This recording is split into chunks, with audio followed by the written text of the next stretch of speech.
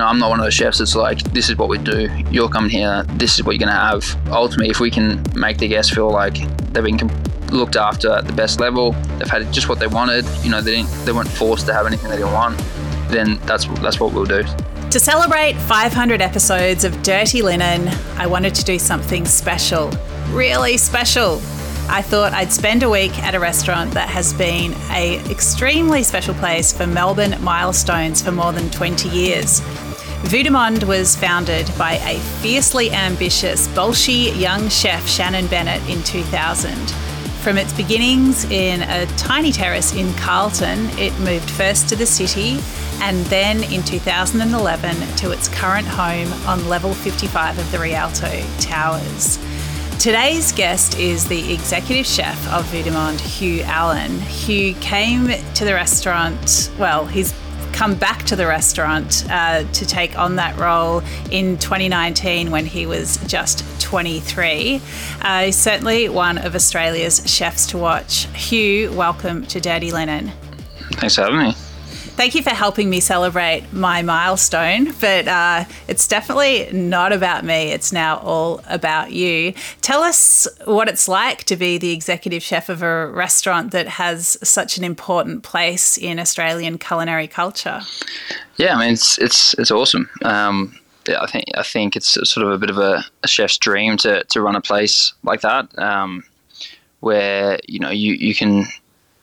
You're not, I guess, in a sense, for me, it was my first ever sort of executive chef job, or sort of big job. So to be able to walk into a sort of established place, it was a much more comforting experience than if I was having to start something complete from fresh. So, but yeah, it's just a really amazing thing. We have a really big, amazing team, and the venue's awesome. So no, it's a pleasure every day, really. From that open kitchen, with views, the same views that the customers have essentially out over the city. I mean, it's what does it feel like to come to work every day? Yeah, I would say I'm pretty used to it now after multiple years looking at it. But it's such a better way of working. Generally, kitchens are hidden at the back in a stainless steel cage with no windows, so it's kind of the polar opposite. You can, the whole day you're looking out over, big, large, huge windows outside. So even though, we might do, a big day, it's, you don't feel like you're sort of trapped in some sort of stainless steel kitchen. You really feel like you're part of, you're part of the room, you're part of the, the outside almost. So yeah, it's a much better work experience, a way of working for sure. Also, it's just nice to have beautiful windows as well. Yeah, I mean, you just probably, as much as you're used to it, I reckon you never get sick of that sunset. No, the sunset's sick, for sure. I still I've taken photos every night. It's a nice sunset. If you look through, if I scroll through my phone, it's just literally dog, something else, dog, sunset, dog, sunset. It's great. It sounds a bit like mine, except mine's dog, sunrise, food, dog.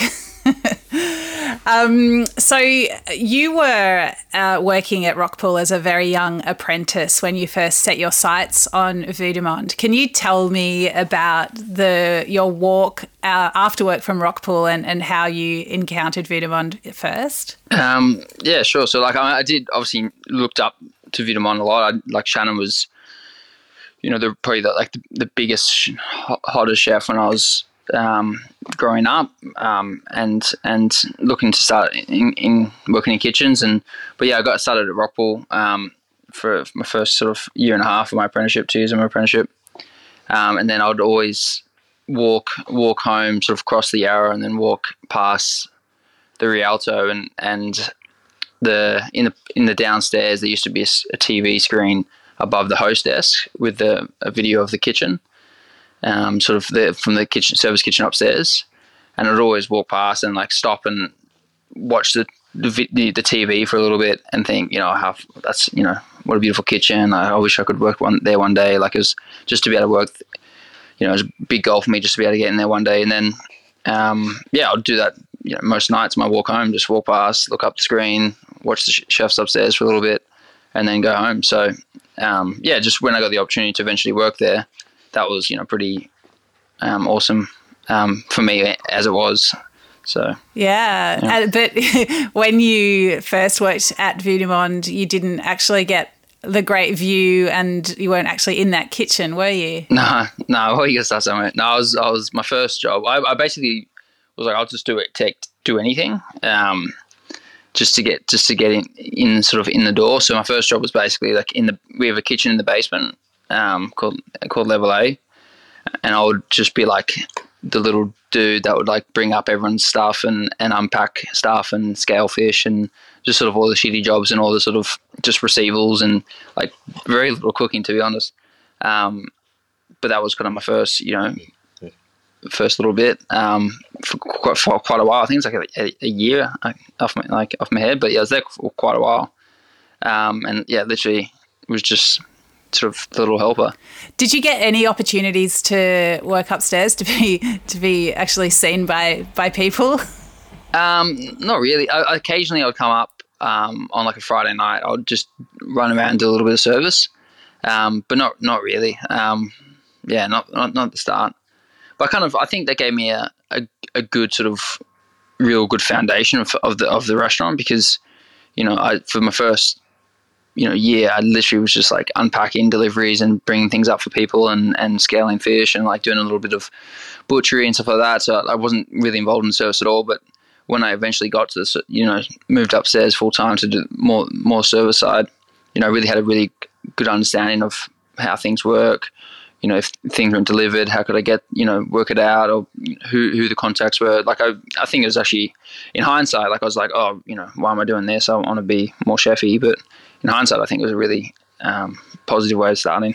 It's interesting because, a lot of people would perhaps be impatient. They might even move to a different restaurant if they weren't getting, that daily experience that they thought they wanted. Do you think that that's a bit of a danger in the industry these days, that people do sometimes progress very quickly or are happy to jump from place to place? Yeah, I think for sure, like there's definitely be a change, like, especially since COVID. Like there's so much option for chefs because there's been obviously there's a shortage globally of chefs around. So everyone's fully aware they could get a job tomorrow somewhere else.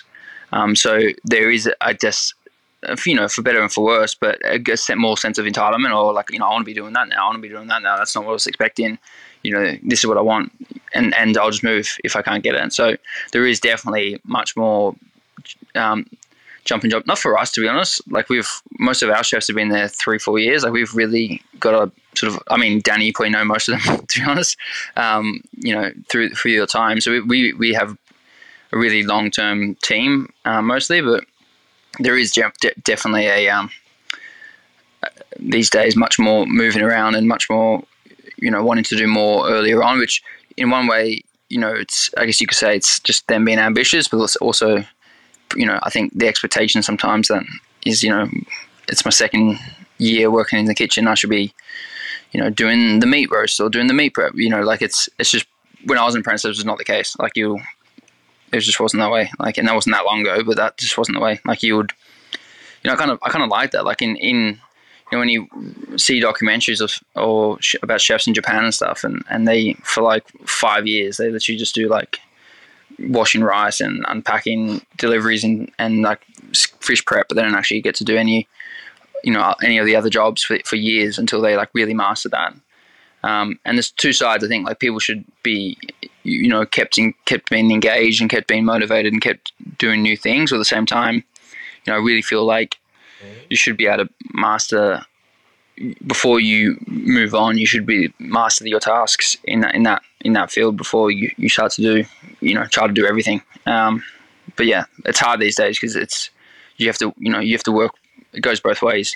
Whatever the employee wants, it's important. Whatever the employee wants is important. So yeah, it's, people might look at you, like you're 27 now, you're executive chef of a top restaurant, and think that you've sort of rushed to the top. But can you just give us a sense of your career, like how old you were when you started, and just give us a little potted history?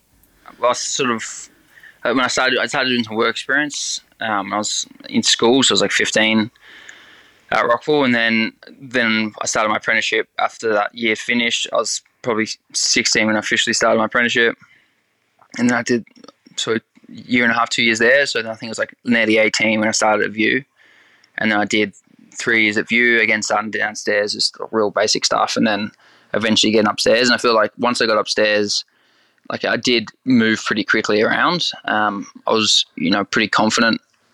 Like I picked it up pretty quickly. And when I finished my apprenticeship, so I was at View for about 3 years, and I stayed on a little bit after my apprenticeship, but I'd always wanted to live overseas and move overseas just as a life experience, if anything. But obviously I'd always look to Noma, and all that was when they were winning best restaurant in the world constantly, and all these things, and publishing heaps of amazing books, and for me, and obviously they just set the trend of cooking in the last decade, so it made sense that I want to go straight to the source. So yeah, basically I just got a plane ticket and a working holiday visa, and just went to Copenhagen, and just did everything I could to try to get a job there, which was wasn't easy. Like, it was a drawn out process. I did different bits and bobs, lying about different things. Just to really get my foot in the door. But then eventually I did a couple of weeks when I got to Copenhagen and Noma, and then they were happy to do Noma Australia, which was this was 2015, and then Noma Australia was 2016. So in January. So I'd moved to Copenhagen and got a lease and everything. I was like, I'll be back. Actually, I'll be back in Australia around that time. So, if you need extra bodies or whatever, just I would happily come and just help out. Like, not paid or anything, just basically just trying to get my foot in the door. But I had no reason or want to come back here. I just literally got to Copenhagen and got a lease and everything. But I didn't have a job, obviously. So then I flew back to Sydney. I'm not from Sydney either. I've never spent much time in Sydney then. I was just staying at like a hostel or something. I was, so I did a couple of weeks work experience, I guess helping out more so than work experience. And then I was sort of at the right place at the right time, and someone left or walked out. I can't remember the exact story, and I went on to do some other things. I was to travel through France for a few months, and then I got a text from the head chef, Ben, and he said, are you we're looking for someone now to join the team.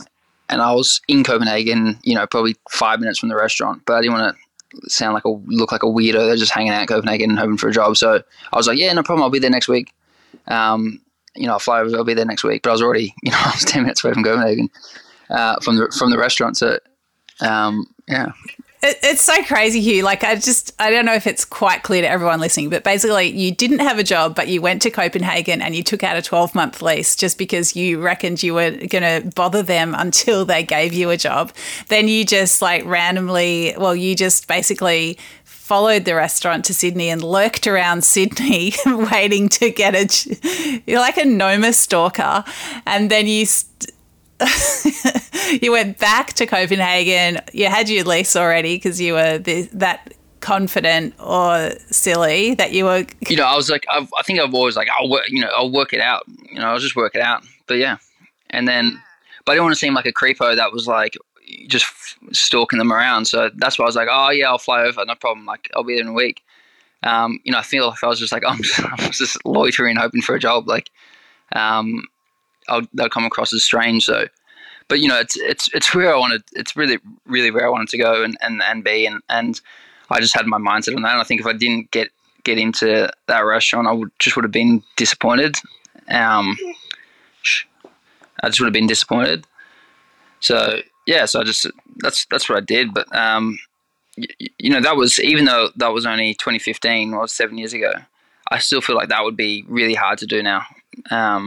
That kind of, just rocking up and let me, just I'll happy to help out kind of thing. Like now there's a lot of tape around things, so I was sort of definitely a bit of the right place at the right time as well.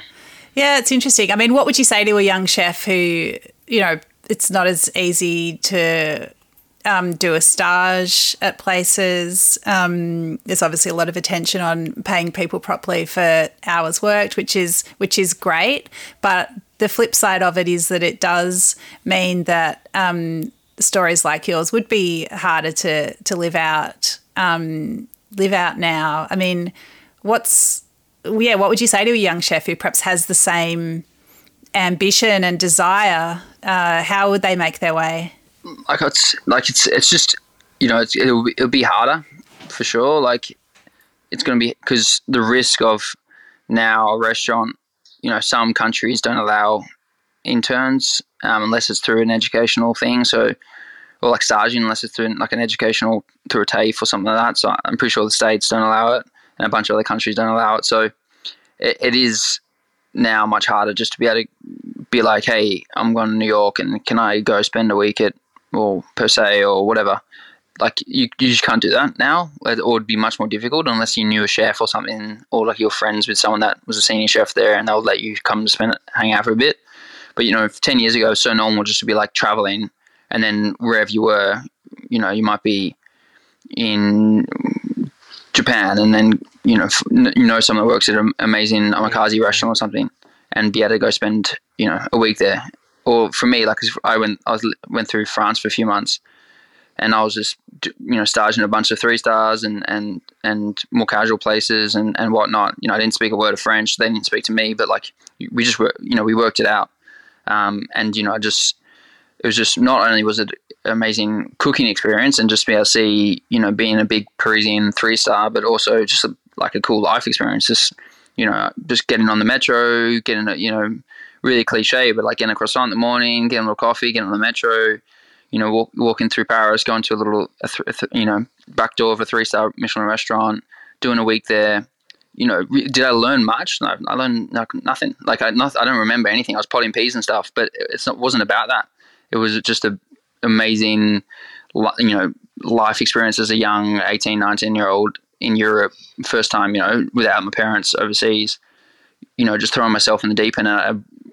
For me, like I feel like I matured heaps during that period. And if I didn't have those experiences by myself in Europe, trying to set myself up, I don't think I could have been 23, 24 and coming back and taking over sort of a large, high-end restaurant. I think because I had those, big life experiences when I was younger, well, even, I'm still young, but even younger, that really gave me maturity and just like more experience, not in the cooking side, but just as a person, just as a human in the industry. So yeah, it's definitely more difficult, but I'd still say like you just go work out if there's ways you can get in there, if you know a chef or something, or if you can do it through some sort of program now, and still just try to immerse yourself and don't worry too much about if you go and you just potting peas or something, because if you think about too much about what the jobs you're doing, like you're missing the point. The point is just to see and be and feel the energy of a restaurant and see, the different setups. And you might not think you're learning something, but you are, like how they're packing stuff away, or how, the fridges are, like the walk-in cool rooms, like how do they break them down, or, different setups, different equipment you might be able to use. Like even if you feel like I'm not, doing the meat section in the service kitchen, I thought that's what I'd be doing, you'd still be picking up stuff without really knowing it. And down the line in your career, you'll start doing stuff. You're like, oh shit, that's I'll do that like that, and you don't even realize, but that's where you picked it up on different experiences you've done. Yeah. Interesting. So, I mean, for the junior chefs at Vue de Monde, what kind of experience do you think they're getting? What is it? What's good about it as a place to work? Well, obviously the kitchen's like awesome. It's an amazing environment. Produce and everything we use, there's no compromise. Like everything's the best of the best in terms of ingredients and products. Everything comes in, like nothing comes in frozen or already prepped or portioned, or everything's done from scratch. And then just the team, like the management team, which I'm sure will be on this podcast, but they're like again, I've staged and worked in some of the best places in the world, and I really do think that the team we have at the restaurant is really truly world class. From the we have 2 master sommeliers, Dorian and Carlos. There's only 250 something in the world, dead or alive, that have ever passed it. The depth of knowledge and experience in wine, making, production, aging, and also wine service in a restaurant. That level of expertise is very rare and extremely. Even in Australia, there's only like 5 or 6 in Australia, and there's 2 at the restaurant. So if you were to work in the front of house or in the wine team, these Dorian and Carlos doing service nearly every day. So you're immersing yourself in a place where there's only a handful in Australia, or not even one hand in Australia full, and only probably, I don't know, there's probably 200 alive in the world. So that's the wine side, that's incredible. In the kitchen side, we've got Marsh, Chris, his first name. He worked at some amazing restaurants around the world. Restaurant Gordon Ramsay, 3 Michelin star. Real classic fundamentals in a restaurant. A real mature, stable leader. Doesn't forget things, doesn't miss things. Just really consistent. And amazing head chef. Got Claire, Dutch Claire. She worked at 11 Madison Park in New York, and a bunch of other really top restaurants in Netherlands. Michael, he worked with me at Noma. He's an intern when I was at Noma, and then he stayed on and was a section leader at Noma, and then came back and joined us. We got just the teams. Just Hugo again worked at the general manager. Worked at Dinner by Heston, Restaurant Gordon Ramsay, opened Dinner by Heston in Melbourne, restaurant manager at Vitamon, now the general manager, but like the sweetest, nicest, most caring, sharp, schmick, legend of a guy.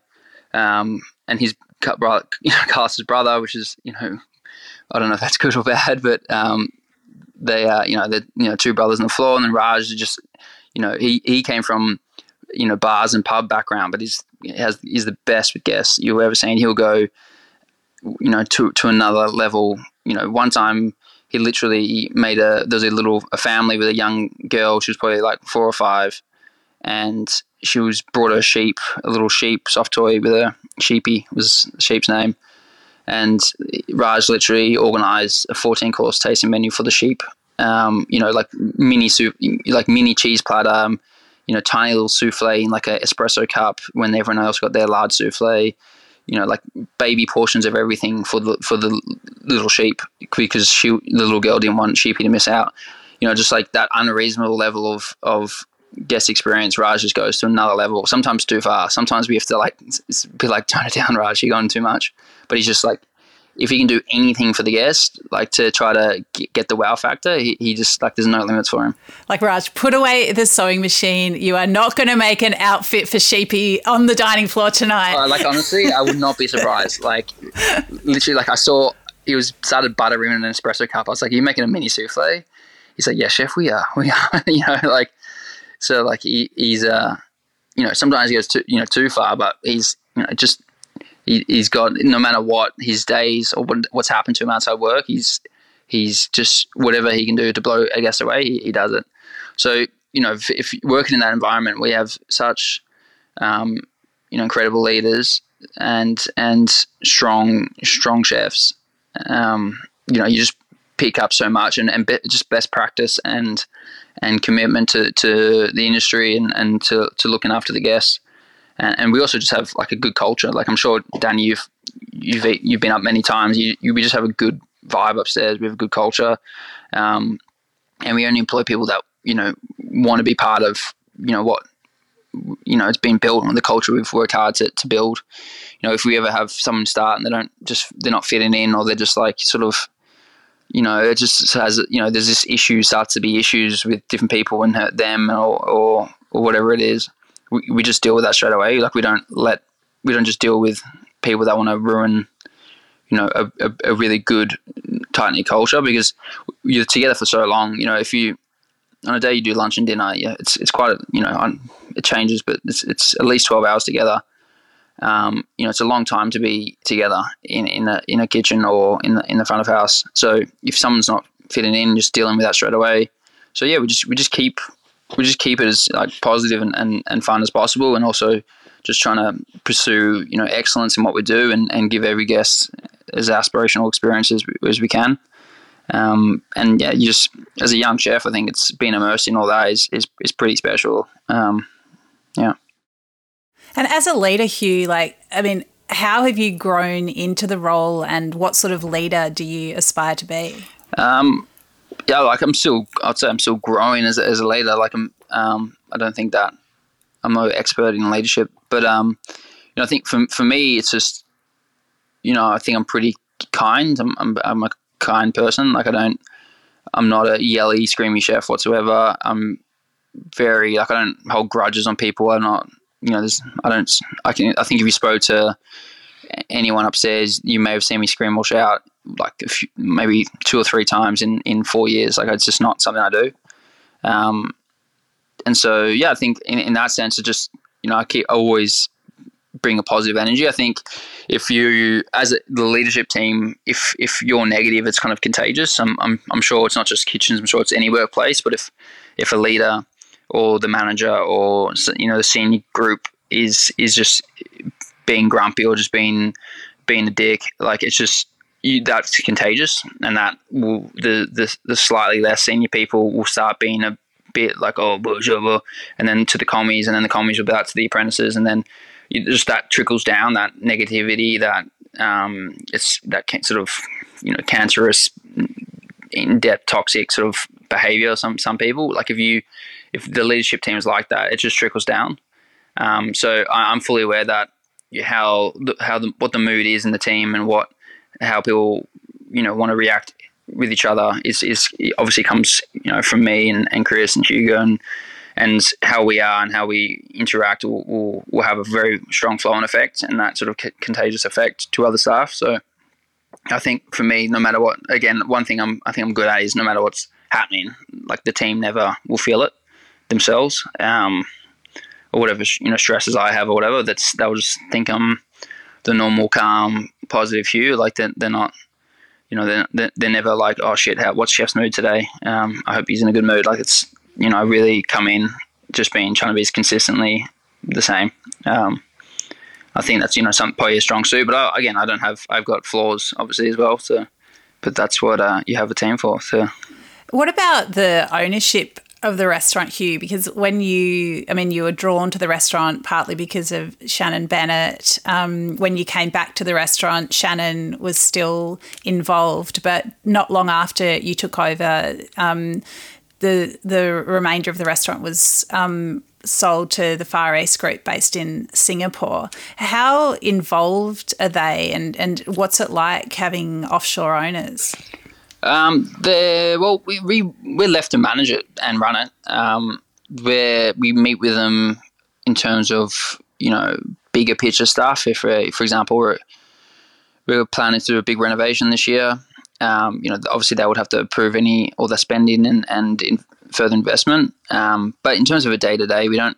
They're not. The reason they bought it is because they wanted the best practice, the best team they could get, and so they send people to us because they own different restaurants and different cafes and whatnot, but they send their staff to us to learn from us, and that's they bought Vitamon as more of an academy for because they're huge developers, and they own hotels and restaurants and different things, but they bought us as a place to send their people to come and work with us and learn from us, so that they're extremely respectful of everything we do. And I've never have, even, during COVID, they're very supportive. Everyone that couldn't get JobKeeper, they matched JobKeeper. So for the non-Aussies or PR, they matched, they paid JobKeeper for them. Obviously, that wasn't, there's no expectation to that. So they're very respectful. They're very, kind. They let us go, and they really, appreciate the level we run at and what we do and what we strive to achieve. And they don't tell us, like, they never come and said, oh, Hugh, you need to start doing this, or, Hugh, we want to start doing more covers, or, et cetera, et cetera. So, for me, like, I've had no negative experiences with them whatsoever. But does the restaurant have to stand on its own feet financially? Yeah, we do. We're not raking in cash by any means, but we run independently. Like, we don't need any. They don't prod us up. But if we were to do, for example, the renovation or whatnot, that investment comes from them. It's not. We're not paying for that. We're paying them back essentially through, but it's just moving money around the same company, really. But we do stand up on our own feet, but no, they definitely heavily support the group for sure. So, Hugh, I'd love to chat to you about creativity and dish development, because I imagine that's something that takes up a lot of your headspace. I mean, talk to me about how you think about creating new dishes. To be honest, like, one big one is just when we get bored. Like, sometimes a dish we put on and we just be like, no, this is not, we're not feeling it. A few weeks in, so we'll just change it immediately. And then obviously seasonality obviously drives, that forces our hands. So for example, asparagus is a very short season. Victorian asparagus is only 6 weeks, 8 weeks at tops. So once we only do that for 6-8 weeks. So then obviously we're working on other stuff. But we're always, I always try to think further in front. So now we're starting to think about autumn, and we started working on autumn dishes and late summer dishes, which will change. And sometimes it's a real fluid thing. Sometimes I've got a very strong idea in my head of a dish or an ingredient that I want to work with and how I'm going to prep it, and sometimes I have an idea, and then as I'm playing, it turns into something completely different, and 100% different to what originally the thought was. Sometimes I'm just chopping something on a bench in a certain way, and I'm thinking, oh, that kind of looks cool. Maybe that could work its way into a presentation or something. So there's no set way or anything, but it's definitely what I would consume most of my time in terms of when I'm in the kitchen. It's definitely what my main focus is. I think it's one of my stronger suits. I think Chris is much better at ordering and rostering and making sure the maintenance is done and all the equipment's there. That kind of more administrative thing. He's definitely his stronger suit over me. And I think I'm quite a creative person, and just that's what I focus on. So, do you get inspiration from things outside of the kitchen when that might fold into a dish? Yeah, like for 100%. I'd say the main one at the moment is being plants, like native plants like gum nuts and bottle brushes, and I'm working on a Banksia pod dessert at the moment. So like just the natural form of a product is is beautiful in itself. So for example, the gum nut we done for a while, that was literally my mum during COVID. She went on a walk and there was a storm. It was like one of those big storms and the power lines fell down. And she brought all these gum nuts. She brought home all these gum nuts as like a little decoration for the dining table. I was like, well, that kind of looks good, because I was sitting on the dining table and I was like, that could be a cool little, petit four to finish.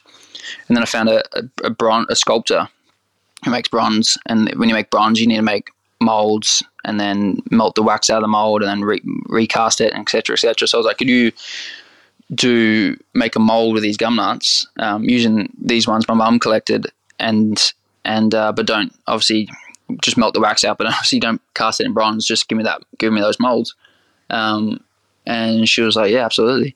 And so I sent off those gum nuts to her in Sydney, and she made these sort of silicon wax replicas of these gum nuts. And And so the gum nuts we serve, we fill them with, it changes, but at the moment it's a roasted wattle seed, caramelized white chocolate sort of moussey thing.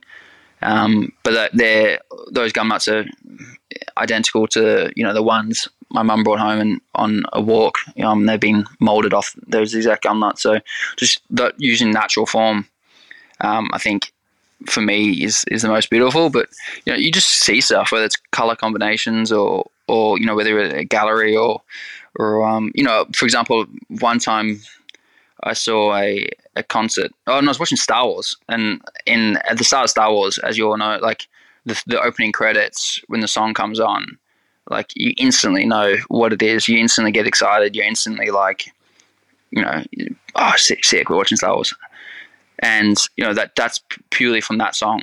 And so it sort of got squashed by COVID, but we might revisit. But I was speaking with the MSO about making a theme. I sound a bit tacky, but a theme song for Vitamon. So when you're in the lift, there's some sort of song which is only ever played in that lift. So when you get in, it's like that opening credits of Star Wars. You suddenly get like, oh, fuck, we're going to Vitamon. That's how exciting, and it comes real before and then the lift opens and there's Hugo's there to bring you into your table, and every time you might not notice it the first time, but if you come once a year or every few years, you might start to know that song, and that was just from watching Star Wars. So like it can be from any. It's super weird. Like it's just anything. Yeah. It got pretty far down the line. Like we were meeting with composers and stuff like that, and then just sort of COVID happened and didn't get there. But we might revisit it for the Reno. But yeah, that was just like one idea. But that was literally watching Star Wars. But then it can be my mum bringing home some gum nuts after a storm. So it's very all over. Yeah, so interesting. So, I mean, Hugh, Vitamon is, like, as you mentioned, like a place some people might come to once a year. Some people might come to once in their life. Some people might think it's completely out of reach and they'll never go there. But at the same time, you do have regulars. Can you talk about the diners that come to you? Just how you think about them, what kind of experience you try to create for them. Yeah, well, we're actually speaking of this yesterday in briefing. Most of our guests aren't the ultra elite of Melbourne. I think that's a common misconception that we're just for the high, fine dining, just for these high net worth individuals and it's for the ultra elite of Melbourne. But we do 55 guests a day or a night. Maybe 250 guests a week. Times that by 52. I don't know if you got a calculator, but it's probably it's thousands of guests a year. There's not that many. There's not thousands of people that are multi, 100 millionaires that can just spend heaps of money on every night at restaurants. So, fine dining runs on everyone being able to come. And 90% of our guests are normal families, couples, people by themselves that are either celebrating a milestone or just really wanted to have a really exciting, fun night, and they haven't seen their guests for a long time, or they just graduated, or it's a big anniversary. But it's nothing to do with, for them. It's not. They're not the ultra rich. We're just coming for a Wednesday night dinner because you can. It's something really special, and most of our guests book 3 months, in advance. So we're fully aware that every guest sitting in the restaurant, or nearly every guest, generally booked 3 months ago. Generally, this is a lot of money for them to spend on dinner, and people work hard for their money, and also now things are getting much more expensive. So it's a lot of money to trust us with, and to trust us with their big celebration. So we understand it's a big responsibility to make sure that we provide because we know they've been so looking forward to coming in. They're texting their friends. They may have gone and bought a new suit or new dress or something so they can really look good, and they plan it, and they this is just what people do before they come to top places, and especially people that don't do it all the time, and it's a really precious thing for them. So yeah, we fully understand when people are coming with us. We don't even though we do it every single night, lunch or dinner sometimes. The guests coming in, they don't care. They booked 3 months ago. It's their big occasion. They've saved up for it. They've gone and bought their nice new shirt. and that's for us. We really need to treat them like it's the first ever time we've done this, and we're gonna try to give them, blow them away, but for us, our guests aren't. They're definitely not the ultra elite or anything. It's a mixture of everyone. Yeah. So what about the people that do come again and again? Is it because, you've got a tasting menu? Is it hard to give them an experience that always feels fresh? It's definitely harder because we do have quite a few regulars, to be honest. But they almost become part of, they have our numbers. They text us, they just become more like they're just coming to our house for dinner. They're so comfortable with us. They might come, 10, 12 times a year. We just get to know them really well. So it's less about like, oh, this is this big surprise of the souffles come in. Like, obviously they've had that so many times. But it's just, for them it changes and they become, they're becoming just more part of like coming over for our house for dinner more so than coming for the big, experience. But the menu changes, regularly enough that most people, there's always something new. Like, it's unless you came, within a few weeks of each other, like you generally have always a different menu. And we get to know what people like. We got one guest, Patrick, for example. He hates Australian cheese, but he's just a knob. Like, we love him dearly, but he just got this thing against Australian cheese, which is just Patrick. Like, it's just how he is. So, Raj will go to the market every time we know he's coming and buy a big spread of French cheeses, super stinky French cheeses, just for him. And he loves that. So he'll come in, all the table will have, he's a dairy farmer as well, which is ironic.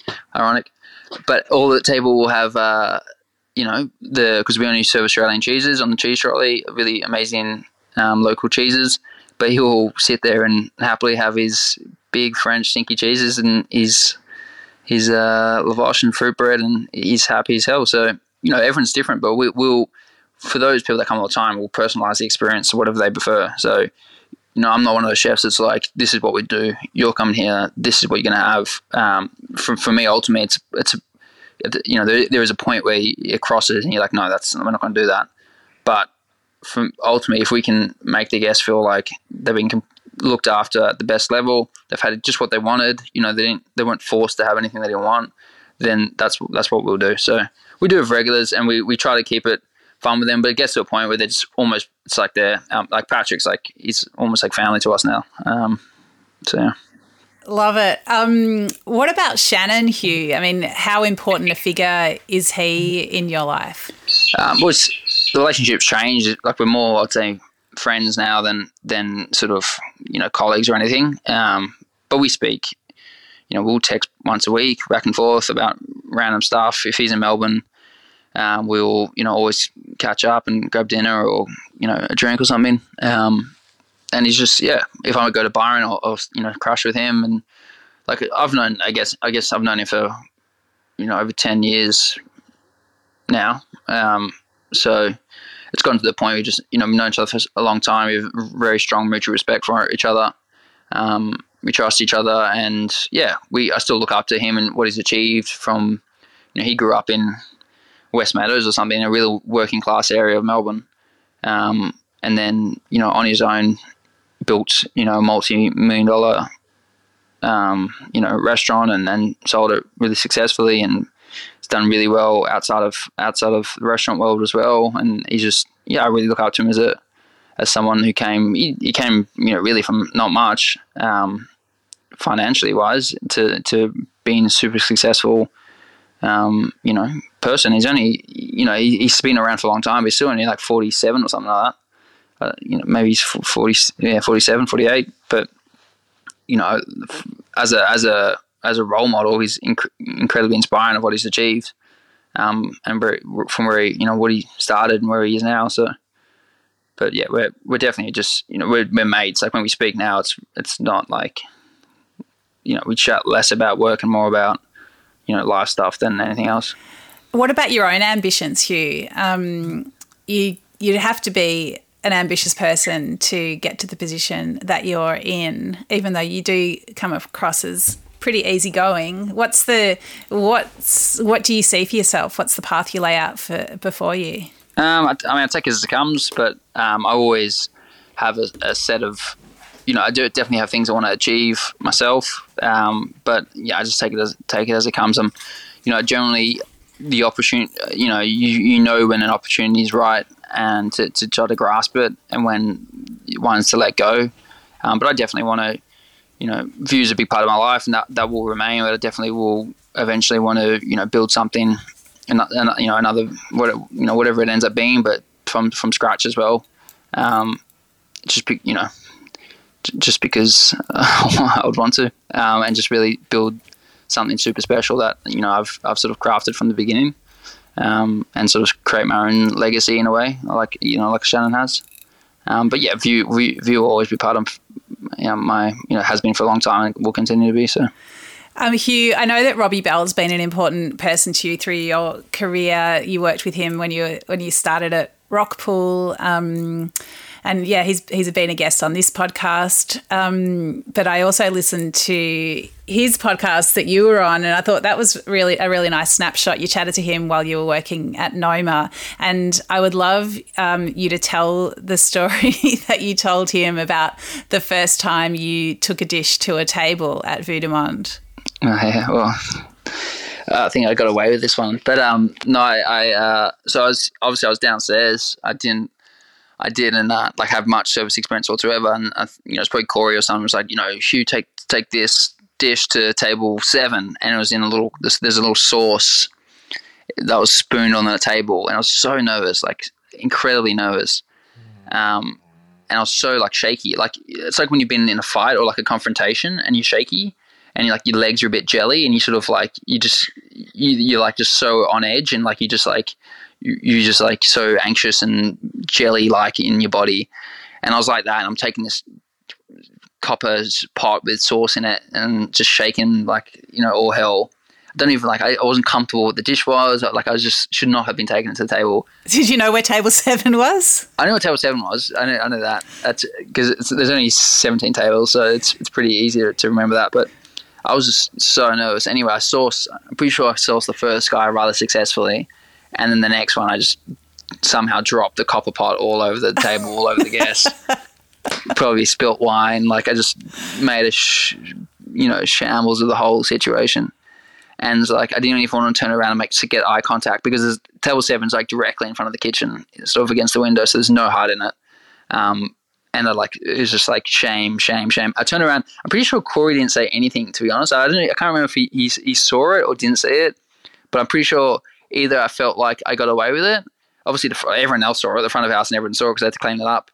I'm pretty sure we had to comp the guy's meal. But I don't know if Corey just let me go on that one and just didn't want to he knew that my shame and my embarrassment was enough. He didn't need to give me any more, shit for it. He knew that I would be going home broken and upset about it. But luckily, the two people I think were quite nice about it. But that was my first experience running food and dealing with the guests. So I guess it could only have gone up from there. Well, you've definitely come a long way, and it's been a pleasure to watch the part of your journey that I've had the privilege to see, and I look forward to seeing what happens in the years to come. But thank you so much for spending time with us today on the podcast, helping me celebrate my milestone. Really appreciate your stories, your insights, and look forward to many more great meals. You too. Thanks so much, Danny. All the best for everything, and 500 more podcasts. This is Dirty Linen, and I'm Danny Valent. We air the issues that the hospitality industry finds hard to talk about, hearing from different people with unique perspectives. We want to hear from you as well. If you have something that needs to be said about a topic, get in touch so we can include your perspective. Contact us at dirtylinen@deepintheweeds.com.au or hit us up on Insta at Dirty Linen Podcast. We can't wait to hear from you.